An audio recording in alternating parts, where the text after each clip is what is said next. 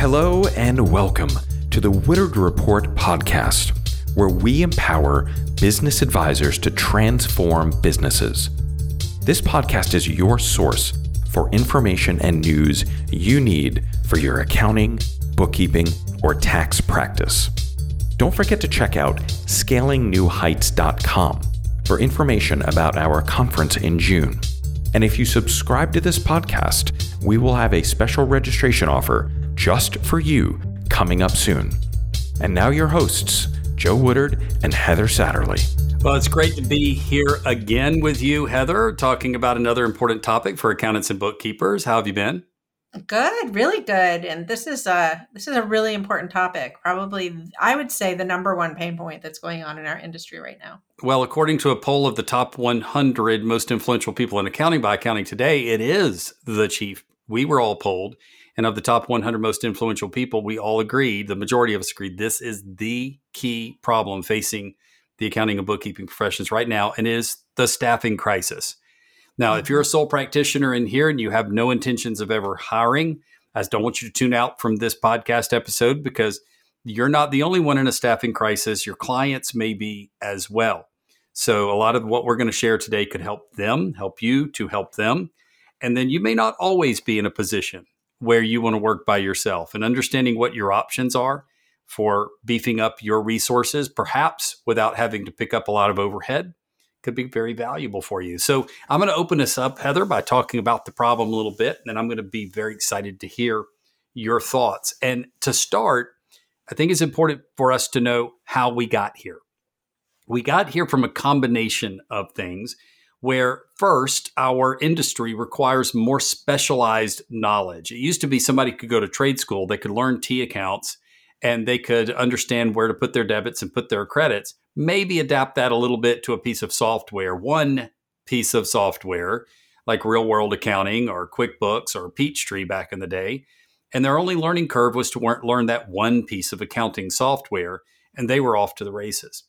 But now, in order to be a qualified, competent bookkeeper, you may have to know 6 or 7 or 10 different software solutions run by the practice, while you also need to understand several things that are happening with your clients' technology, like e-commerce platforms and integration with those platforms in order to capture data, to how to use something like Plaid to link bank accounts into various feeding systems and that aren't QuickBooks Online, where it happens organically or zero. And all the way down to, Heather, your Zapier skills got really honed in when you were a practice leader, because you found that in order to really get the job done, you had to do some low-code programming work. So I'm not saying that that's always a qualification or that everything I mentioned is always a qualification. I'm just painting the picture of it has gotten technologically much more complex. And so what we're really doing is we're hiring small business technology users who happen to know a debit from a credit and having to train them in a wide range of things. Well, that's a staffing challenge. There's a decrease in college grads, and I'm going to add to that for our bookkeeper friends and our enrolled agent hiring companies. Even if it's not a 4-year degreed school, there's a decrease in trade school and community college outcomes where people are choosing the accounting and bookkeeping professions. Let's just face it. If you ask anybody in high school, forget kids because they always want to be a firefighter or a police officer or whatever. But, if you ask anybody in high school, what's your aspiration? What do you want to be when you grow up? They'll either give you something that is glamorous or life impacting or makes them famous, makes them rich, or makes a big impact, or they'll just simply say, I don't know yet, but I know I want to make a difference. Right. And if that's the mindset, and it's a good mindset of this generation, we've done a bad job as a profession connecting the goodness that we bring and the benefit we bring to that make a difference value prop. It's there, but we've done a bad job telling that story, and they're just not signing up. So enterprise level firms are heavily recruiting right now. So it used to be that we didn't really, as small practitioners, compete with the top 50 largest firms or top 10 largest firms or even top 5 largest firms in the world. Now we do, because more and more they are taking their client accounting services department to the small business community. and they're hiring the very same people that we are seeking to hire. Sometimes they're hiring them right out of our practices with better benefits, better salary packages, better career opportunities, more job security, and often they offer virtual options where you may not. And then it's not just the enterprise firms. You've got scaled competitors that are hiring now. I mean, I think around this time of the year, we're recording this in February of 2023, right before the Super Bowl, we're seeing a tremendous number of ads from our friends at Intuit about how you don't need a tax preparer anymore, right? Well, just give it a minute. Tax season's going to be done, and the ads are going to start turning to, hey, we can do your books for you, right? Now, this doesn't make Intuit bad. It just makes Intuit a company that is acting in the interest of its shareholders. It's doing its job. It sees a market opportunity. It goes after the market opportunity. Okay. So, but it's not just them, and they're not the largest. A lot of people think that they are just because they have the flashiest ads. But the largest bookkeeping company in the country right now is H&R Block. They have 7,000 gig economy workers. And there are other initiatives like Pilot, which is Bezos funded, that is a scaled bookkeeping corporation, Bench, Belay, Finance Pals. I could go on and on with all of these scaled competitor models. They're also heavily recruiting. And if you run a taxi company, you know that it's hard to find taxi drivers when they can go drive for Uber. If you run a bookkeeping company, it's hard to find bookkeepers when they can go work for their version of Uber or multiple Ubers, which some of these companies allow. That gets me to the impact of the gig economy, because all those layer together. A lot of those are gig-based economy operations. But in a sole practitioner appeal, which was accentuated by COVID, business owners were born out of a couple of sets of scenarios, like a lab with a test tube environment that sort of bred sole practitioners.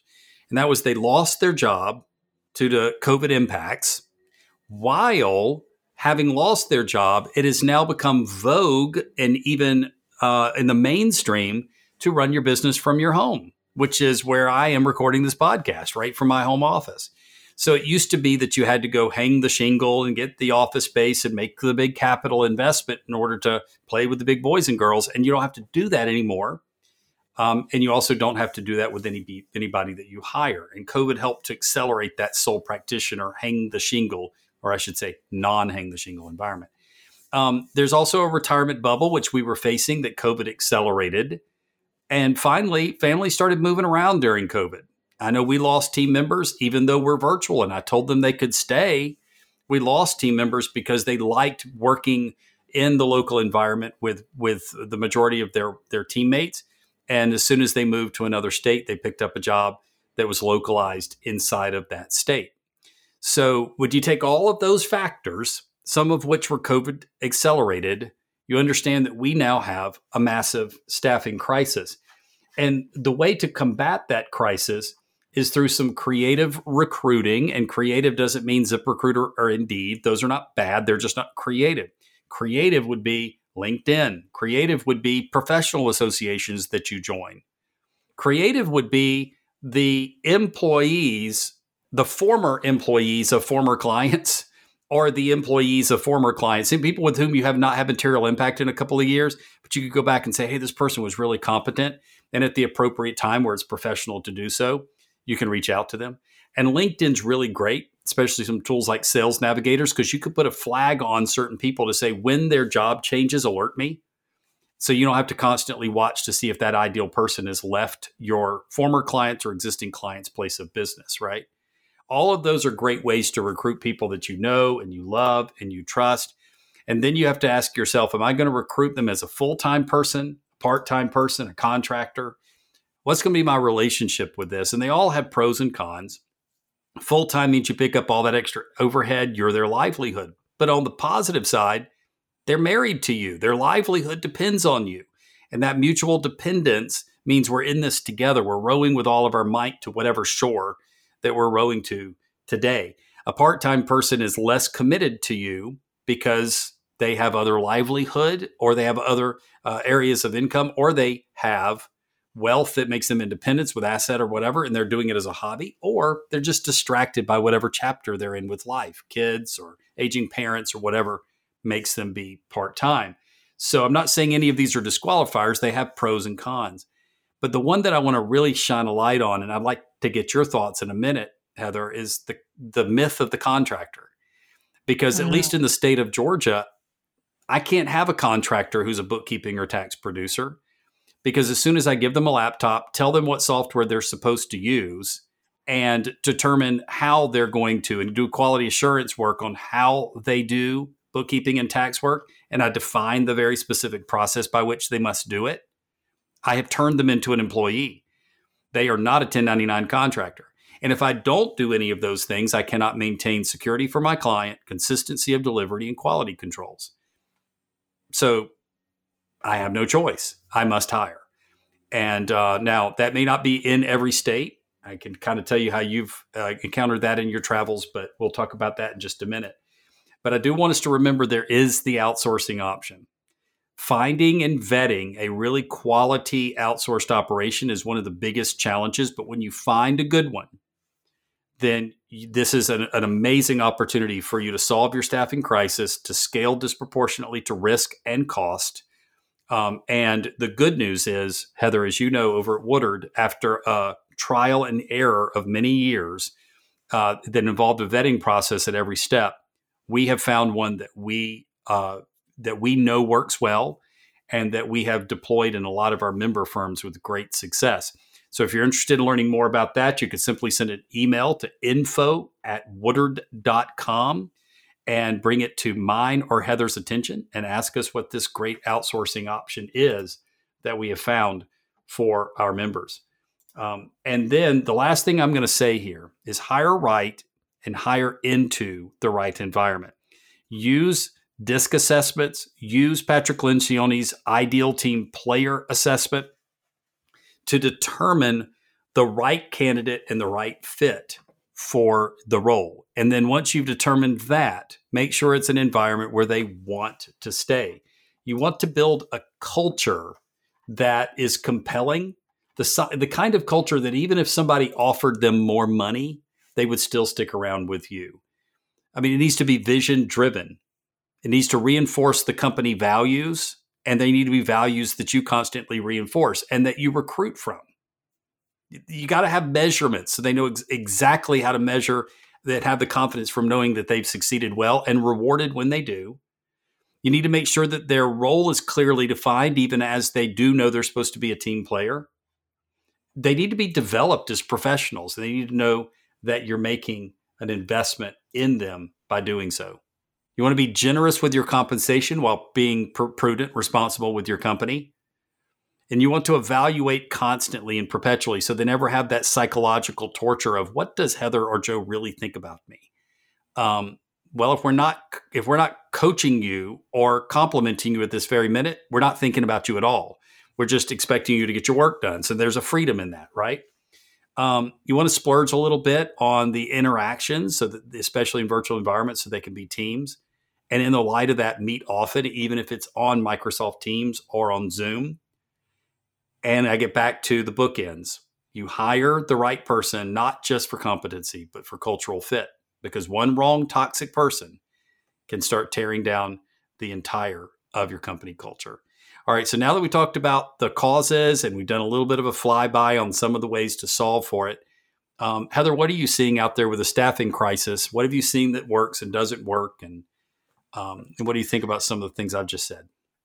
Yeah. So, I mean, you hit so many of the reasons that we're seeing such an issue. The big ones with the gig economy, the larger firms hiring up the graduates, but we also have a smaller pool, right? So there's a 9% decrease in graduates with an accounting major since 2016 up through 2020. So the numbers are a little bit dated, but that's a pretty big decrease, 9% of graduates coming out. And I mean, that's not even 100,000 a year. So it's somewhere in like the 70,000 students. While the demands of the workers are going up. So demand is going up, supply is going down in terms of human resources.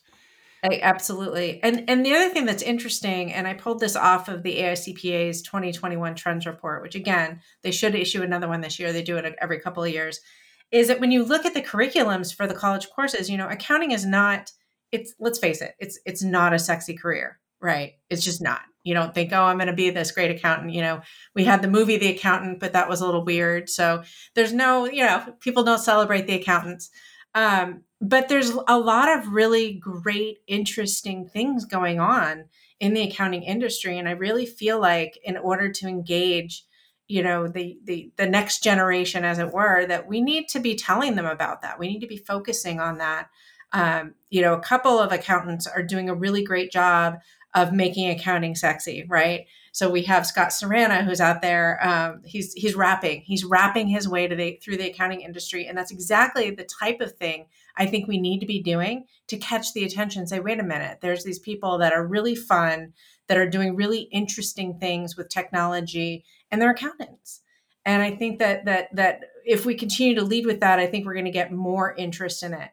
Lead with stories too. There's methodology and then there's story. This is how the accountants are changing lives. This is how the accountants are making a difference. Yes, totally. Yeah, no, 100%. And I think that, when you look at that, there's a study that they did that they included in this report that looked at the percentage of universities that offer different specializations. And specializations, getting the core accounting concept, everybody needs to do that. The debits and credits, the principles of accounting, all that other stuff. We have to get that. But really, people get into accounting because they have an idea of what they want to do.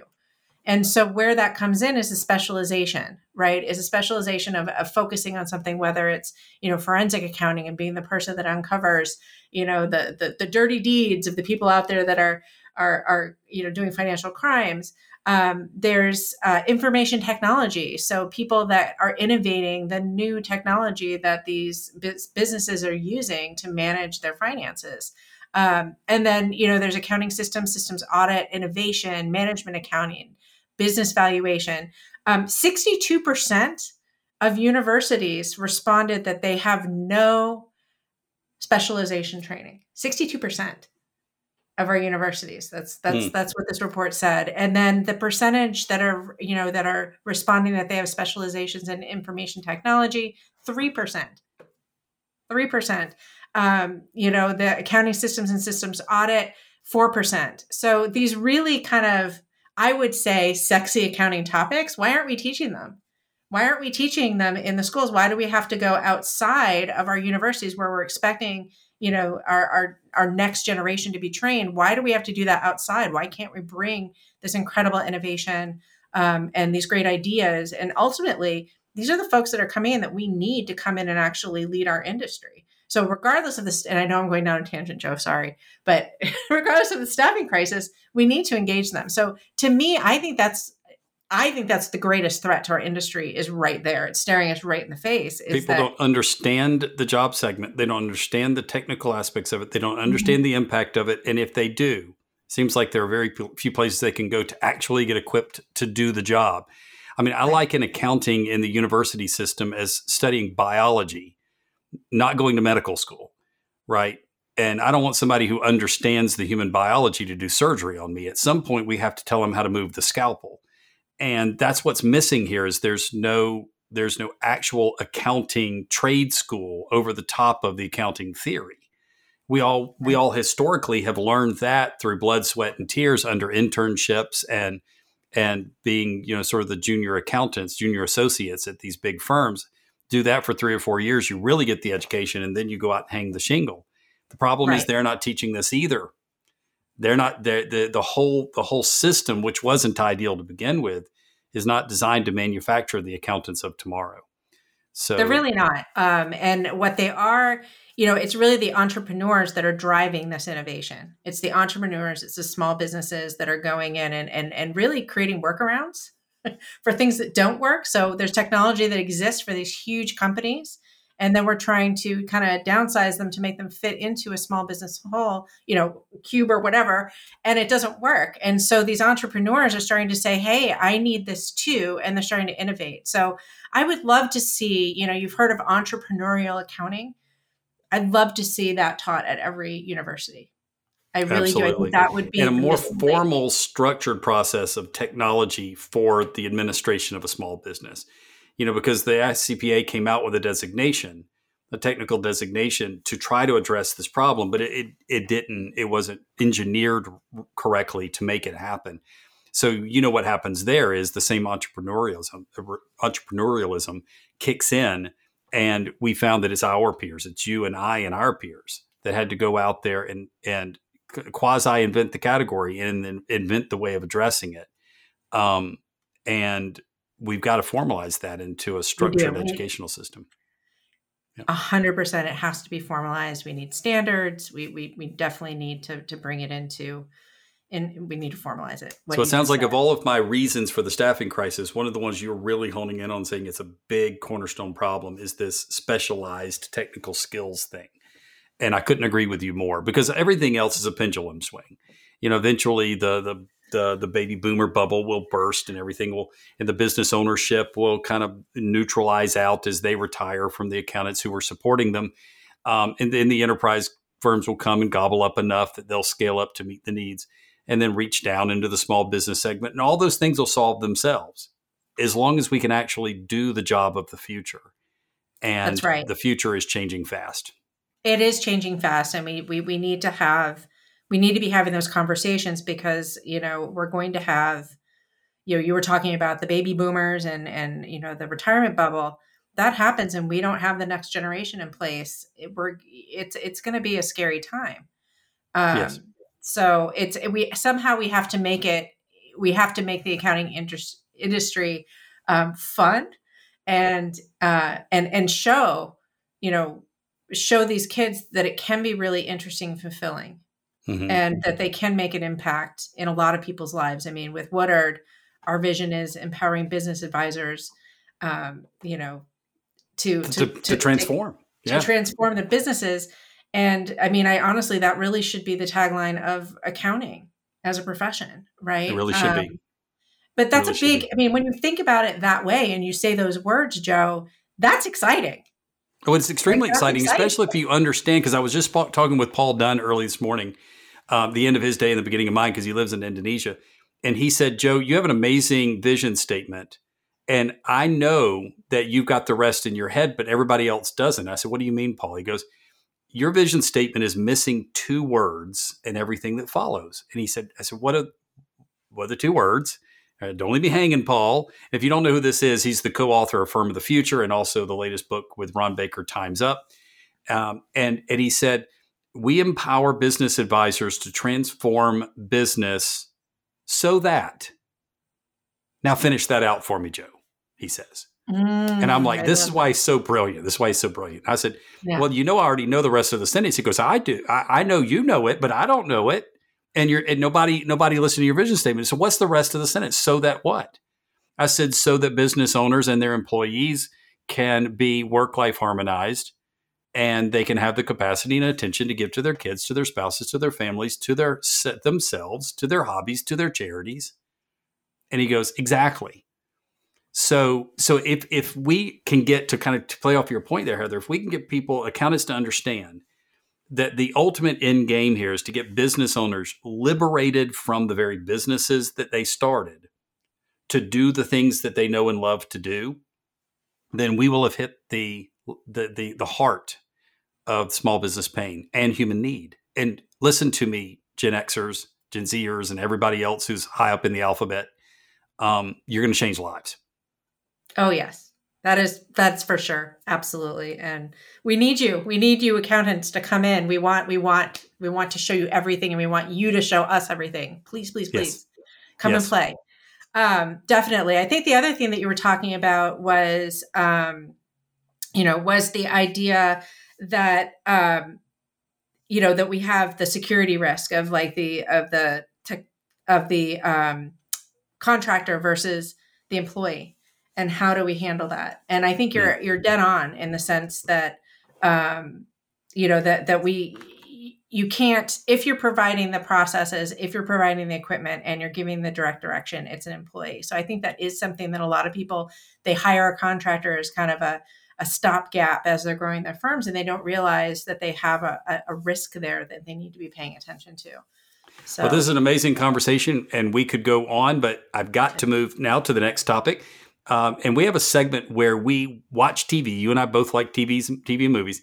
And we listen for segments inside of movies and TV shows that have business applications. And mine's a real low-hanging fruit here. It's a business show, and it's called Succession. And in that show, if you ever watched it, we're talking about multi-billionaires, the top 10, 15, 20 richest people in the world hanging out with each other.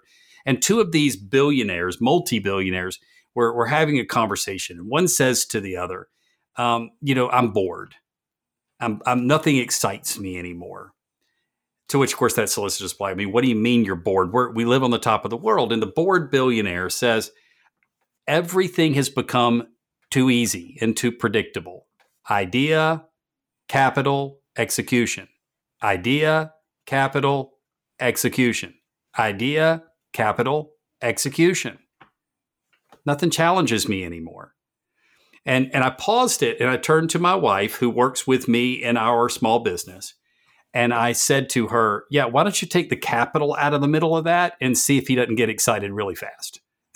So, which really hits the point home that, idea execution is the world our clients live in.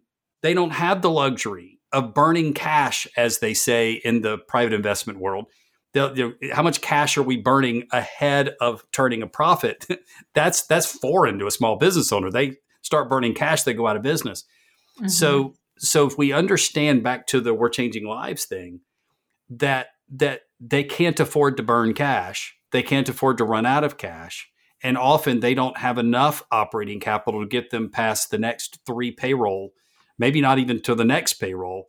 And where their employees are living paycheck to paycheck, they're living payroll to payroll. If we'll understand that that's the pain they're living in, we know the first place where we can start to change their world. All right. What have you been seeing out there, Heather? So mine's old. I have an oldie. So I haven't seen anything this week. I'm drawing on something from that really stuck with me. So Big Bang Theory. They're not even doing anymore reruns.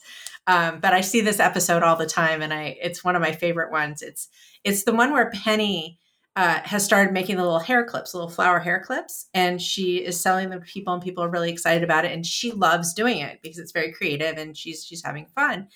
And so the guys come up with this great idea to set her up with a website, and she's going to start taking online orders, and she gets excited. And of course, I love with the accountant, we have, I can't remember his name now. Sheldon. Yes, thank you. Yes. It was right there. We have Sheldon there with his little visor on, playing the accountant and talking about that. And what ends up happening, she ends up getting more orders that she can handle. They're all in there, with this little assembly line of making these, making these little hair clips. Flowers, yeah, hair clip flowers. Yeah, and so penny blossoms. She called them penny blossoms. Yes, penny blossoms. That's right, yes. The penny blossoms. And so at the end of the day, she's like, "This isn't fun anymore."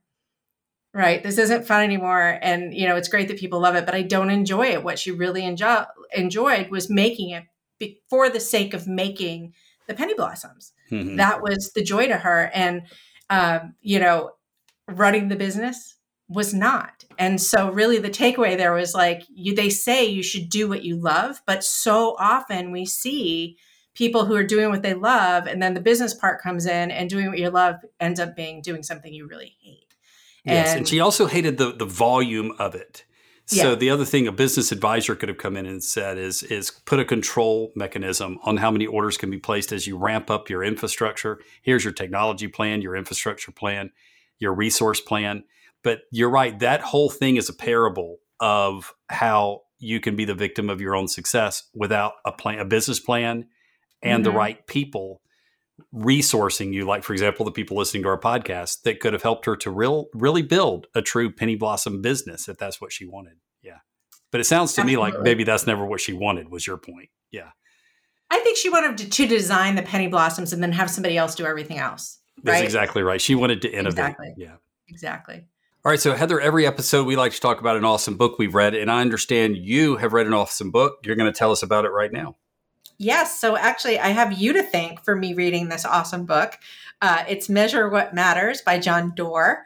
And it was actually, I loved it because it gives you an actionable way to measure kind of not quantifiable goals that you have, but qualitative goals that you have, right? So if when you're setting goals for yourself, and it could be, I want to become more, and I'm trying to think of one now, but I want to become, more diligent about drinking water is something that's, you could do quantitative, but I want to become more going to the gym, right? I use that going one. to the gym. Yeah. I want to go to the gym 5 days a week, but what's the quality measurement?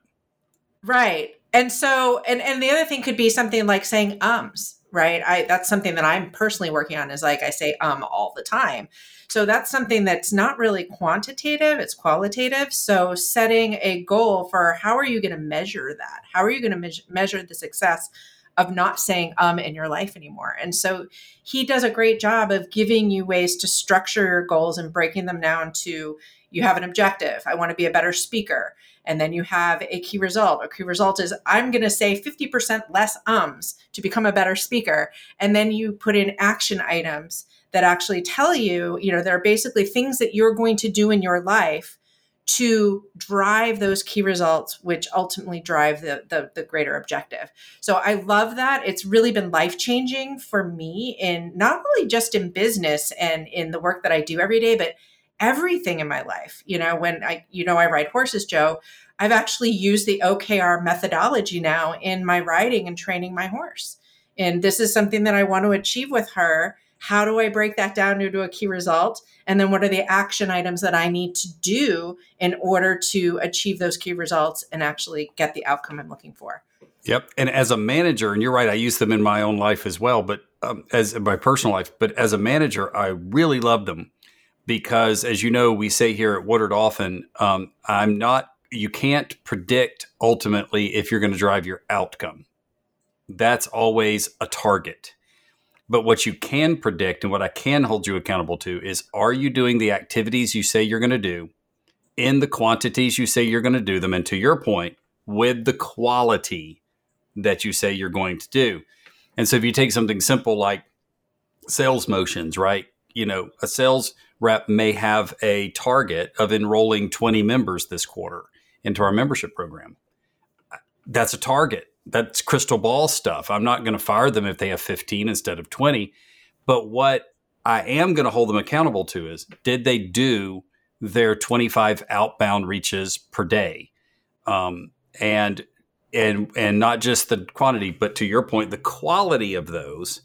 Were they measuring how many of those emails were open? Were they constantly tweaking the subjects to get the open rates up so that they're not just sending emails, they're sending effective emails, right? And then the accountability thing is what's so huge, because in a virtual world, I have no visibility into whether anybody in this company is working at any given time. The only thing I have visibility into is, have they done their activities to the quantities and qualities that they promised? Something I'll share with you and the rest of the world, which, people who know me know well, are like, of course she does, but I have ADHD. And so having a framework for this to help keep me focused on what I need to get done is incredibly helpful. So I would say to all of my fellow ADHD people out there that go after the shiny objects and get distracted, reading John Doerr's book and understanding how you can structure the things that you do to stay focused is really incredibly helpful. Yep. And we do cover that book, as you know, in our management course, and we cover prioritization in our productivity course. And I think anybody, even if you don't struggle with ADD or ADHD, I think everybody struggles with prioritization and procrastination. And you're right. It helps everyone in the equation. So I'm so glad you surfaced that book. It's one of our all-time favorites over here at Woodard. As you know, we use it heavily. So we like to cover every episode our favorite social posts. So since you led out with the book there, Heather, I'm going to lead out with my social post. And this one comes from Nicole Davis. And she asked, is anyone giving loyalty discounts to clients? Inquiring minds want to know. And I posted something there that was a little contrary to the thinking of the thread.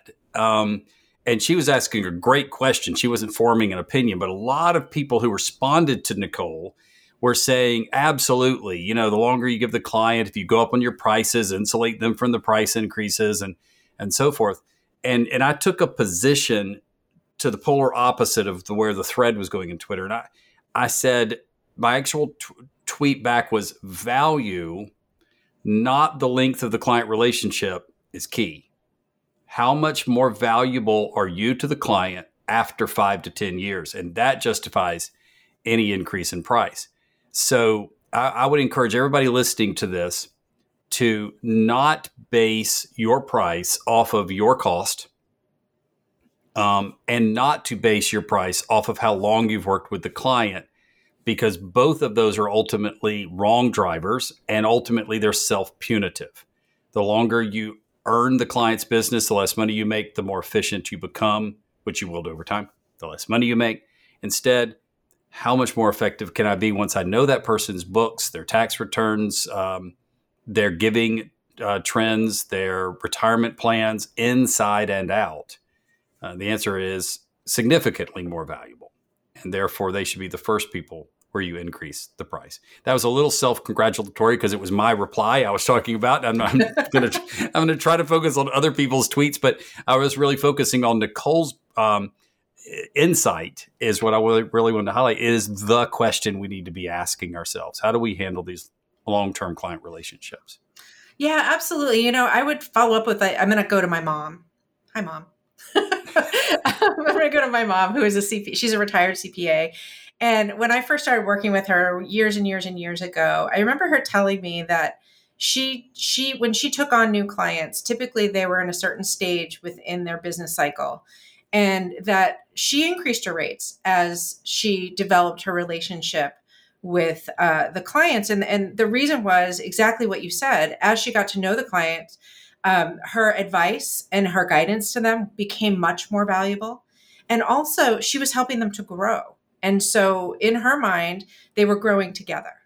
And so she thought of it as a relationship. And I mean, this was 30 years ago. So, she was a little ahead of her time on that, but that's exactly how she thought of it. She didn't do the discount piece of it because she felt like once they created that relationship, they were building on it, and offering a discount for longevity really does go a little bit backwards in that type of relationship. So What's yours? Yes. Oh, my tweet was from Jason Statz, who's one of my favorite people. He is hilarious. Love Jason. Love Jason. Yeah. And he was actually responding to a webinar that Jason was part of. I think he was part of it with Allison Ball and a couple of other, David Leary, I think, was on it. Quite a few really cool folks. And they were talking about how firms are starting to purge some of their clients, and where, because they're not ideal clients, and where are those clients going to go? And so he stated, there's 3 types of accounting firms. And I think we're going to have a great discussion about this, Joe. Number 1 is firms cutting clients who are no longer a best fit. Number 2, which are firms afraid to cut clients because they're unsure clients will have anywhere to go. So the loyalty, we're going back to loyalty there, right? And then firms that are afraid to launch because they don't have enough clients yet. So it's funny because I think we also, the one that he didn't add, which I would add, another one here would be, I think that we have about 60% of accounting firms that are still stuck in the last century and aren't doing anything. And I think those are the ones that we don't see at conferences. Those are the ones that, that we don't see on webinars and that aren't making a lot of noise. And I think they're still kind of where they were, doing the same thing that they were doing, 30 years ago. I would agree with that entirely. And I would say that, all of these are somehow rooted in some kind of, of fear on behalf of the client, fear on behalf of myself. And it speaks to the risk intolerance that I think all humans have to some degree, of course, but I've seen the more characteristic of people with processor type personalities that gravitate toward absolute industries of engineering, architecture, accounting, tax. There's something about the way that I do a tax return and the lack of, and I know they're judgment calls, but lack of subjectivity, the objectivity and the empirical nature of the data. There's some correlation between that and risk intolerance. Though I don't have a scientific study to back that up. That's observation. But That's what I'm seeing too. And that third one, the thought that went through my head is the old saying, if you wait till you're ready to have kids, you'll never have kids. If you wait till you're married, you never get married. And, at some point you just have to say, well, I'm never going to be ready to open up my own practice. The question is just, do I want to? And do I have a plan for doing so? And then you kind of have to move before you're ready. Yeah. When I left my firm that I was working at back in 2017 to launch Satterley Training Consulting, I remember thinking that I was standing on the edge of a cliff. And there's two ways to think about that. One way is you step off the cliff and you fall to your demise, right? And that's the fear. That's the fear that you're going to do that. But then if you flip it on your head and you think of a bird, and I love this because this actually flows right into our conference theme, which is our conference theme of soar. Yeah, coming up in June. That if you jump off that cliff and you open your wings and you take that risk and you really believe in what you're doing, then you've got the ride of your life, right? So I think it is. It's, we are so, we're so driven by fear. And I don't want to say driven because that's not the right word. We're held back by fear. And it's liberating when you are in that place where you feel paralyzed by the fear. When you take that step to actually move forward, there is like this huge weight that's lifted off your shoulders. All of a sudden, all of these opportunities and ideas, and you start to see things in a whole new way. And so I think that's something I'm really passionate about, is helping people work through that and understand that there's just so much that can happen. And if you just stay put, when you know that there's process and you know that there's people that out there to support you, it'll get you past the fear barrier. It really will. Well, Heather, it's been amazing talking with you again, and we get to do this again in 1 week, and we'll see you then. Thank you for joining us. For more information, please visit woodard.com/podcast.